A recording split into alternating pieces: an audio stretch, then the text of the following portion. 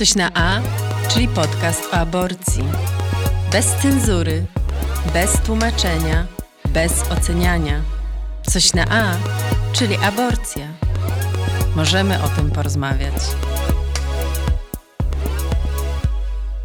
Dużo o tym w ogóle ostatnio myślałam i dla mnie przede wszystkim to może nie jest historia aborcji, ale to jest w sumie historia takiej mojej przyjaźni z moimi przyjaciółmi, bo myślę, że to się głównie wokół tego kręci, że jak o tym sobie teraz myślę i rozmawiam czasem z ludźmi, to bardziej przez właśnie pryzmat tego, że hej, było wokół mnie dużo osób, które mi fajnie pomogły i myślę, że to jest najfajniejsze doświadczenie i w ogóle nie myślę o tym jak w sumie o doświadczeniu aborcji, tylko jakimś takim manifestie przyjaźni.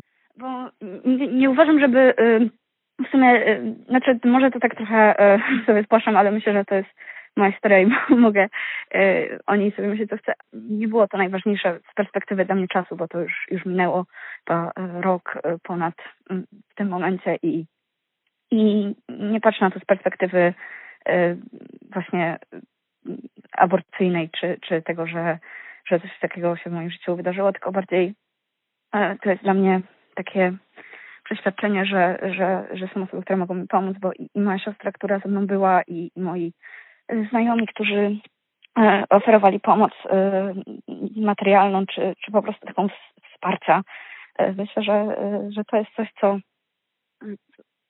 co sobie zapamiętam i z tej perspektywy na to patrzę. A chciałabyś wrócić do tamtego doświadczenia i trochę więcej o nim opowiedzieć? Dobra. Generalnie sytuacja była taka, że spotkałam się z pewnym chłopakiem i już w czasie, kiedy okres mi się spóźniał, to już my nie byliśmy razem. No i ten okres mi się spóźniał, raczej problemów z terminowością nie miałam. Ale no tam chyba to już były tydzień ponad, więc stwierdziłam, że dobra, kupię sobie tester, ja przecież nie jestem w ciąży, pójdę sobie do pracy normalnie i wszystko będzie okej. I kiedy ja wtedy pracowałam w restauracji i zaczynaliśmy dzień od zmywania podłogi, więc pierwsze co ja zrobiłam w pracy, to poszłam do toalety, zrobiłam sobie ten test, położyłam go tam na śmietniku w służbowej toalecie i poszłam zmywać podłogę. Nastawiałam sobie minutnik tam na 10 czy tam 8 minut, już nie pamiętam. I właśnie sobie zmywałam tą podłogę. No i kiedy zapikał, to ja poszłam do tej toalety i ja zobaczyłam na teście 2 kreski. Więc generalnie się mocno załamałam. Ja poszłam dalej zmywać tą podłogę, bo ja mówię, Boże, no tego się nie spodziewałam.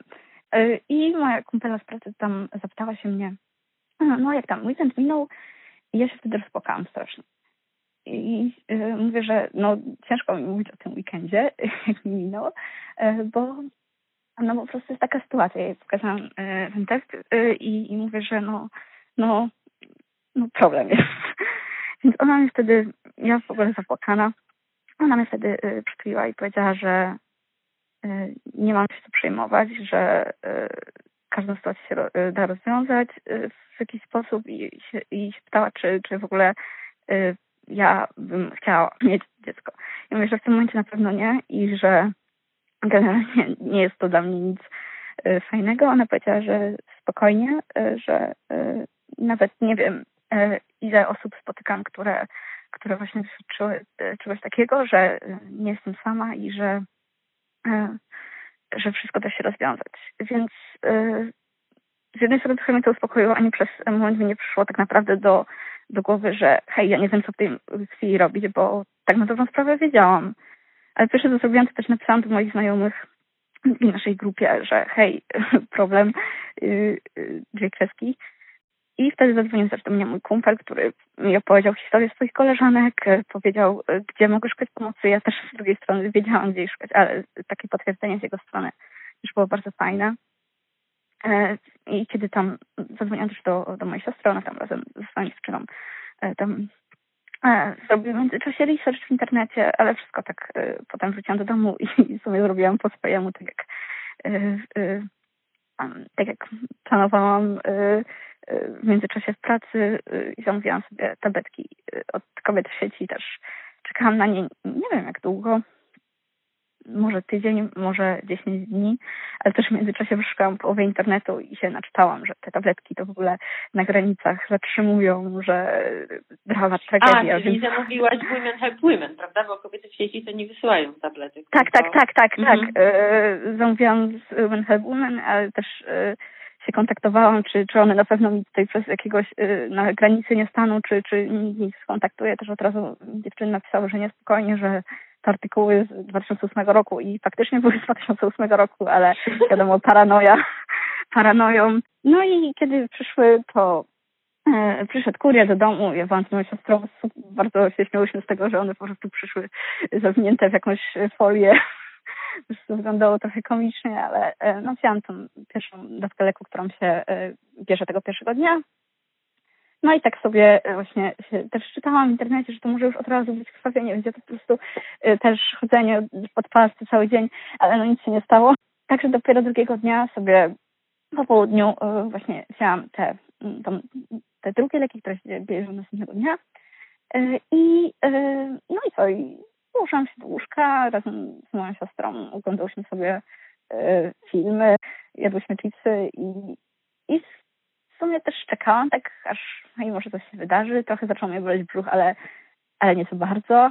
I też pojawił się taki mały problem, mały, w sumie duży, bo nie zaczynało mi się krwawienie. I to krwawienie, jak już się zaczęło po już wzięciu tych wszystkich tabletek, to było gdzieś na poziomie, nie wiem, ostatniego dnia okresu dla mnie. Więc już się zaczęłam trochę denerwować i mówię, hej, coś jest nie tak. Także postanowiłyśmy, dobra, idziemy na SOR. Ale na SOR-ze tam nas nie przyjęli, więc pojechałyśmy do szpitala ginekologicznego. Powiedziałam, że po prostu zaczęło mi się krwawienie, a jestem w ciąży. I pani powiedziała, że no, kiedy tam był okres, ja mówię, że tam jakieś, no podała mi datę, ona mówi, że no to jest super krótko i że ona nawet nie wie, czy ja w ogóle w ciąży jestem, bo zrobiłam mi ten test, ale ona mówi, że muszę iść na badanie krwi, bo ona tam nic nie zrobi. Więc moja siostra w ogóle na początku zaczęła strasznie kłócić z tą panią w recepcji, że mają mnie przyjąć i koniec. Ale dobra, poszliśmy tam zrobić te testy krwi i faktycznie wyszło, że to beta HCG jest właśnie podwyższone, to mnie przyjęli i poszłam na USG.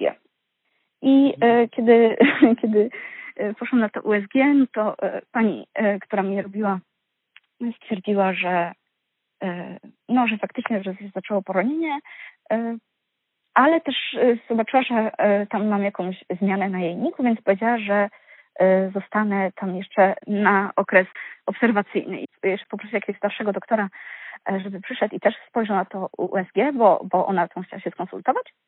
No i on przyszedł taki sobie uśmiechnięty i mówi, że jak się nie będzie oczyszczać, to najwyżej będziemy skrobać. I tak się na mnie spojrzał i z takim uśmiechem. I dla mnie to było takie, dobra, okej, no najwyżej będziemy, jak to on powiedział, skrobać. Ale myślę sobie, że hej, ja tam nie przyszłam mówiąc, właśnie jestem w trakcie aborcji farmakologicznej, nie chcę być w ciąży, tylko on podchodzi do kobiety, która przychodzi właśnie do szpitala ginekologicznego i mówi, że no najwyżej będziemy skrobać. To jest taki brak szacunku dla pacjentki, że byłam w szoku i nie mieściło mi się to w głowie po prostu, jak można coś takiego powiedzieć.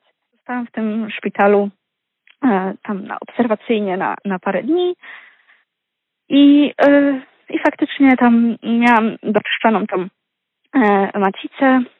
W międzyczasie już się wszystko też ruszyło i było okej. Ze szpitala też odebrała mnie siostra i pamiętam, że poszliśmy sobie potem na ramen razem, ale ja ze stresu nic nie mogłam zjeść, bo nadal byłam po tych paru dniach takiej po prostu intensywnego walczenia sama ze sobą, z organizmem, że tak naprawdę nic nie zjadłam, tylko poszliśmy do domu. I w sumie tak się kończy ta historia. Jeszcze pamiętam, że 2 tygodnie później, nie wiem dlaczego, poszłam sobie zrobić test ciążowy, żeby na pewno zobaczyć tą jedną kreskę, bo to było dla mnie tak psychicznie ważne, mimo że miałam po prostu i od lekarzy wszystko napisane, że nie, że spada ten poziom, to ja po prostu musiałam sobie zobaczyć tą jedną kreskę na teście. Nie wiem, to było dla mnie po prostu jakoś potrzebne w tamtym czasie. Czyli kiedy Ta aborcja się wydarzyła? Myślę, że ona zaczęła się w domu. Tylko po prostu nie wiem dlaczego, ale to krwawienie było naprawdę małe i ono się dopiero zaczęło, myślę, że w nocy w tym szpitalu, tak mi się wydaje, że już się zaczęło takie naprawdę jakby mocne krwawienie. A który to był tydzień?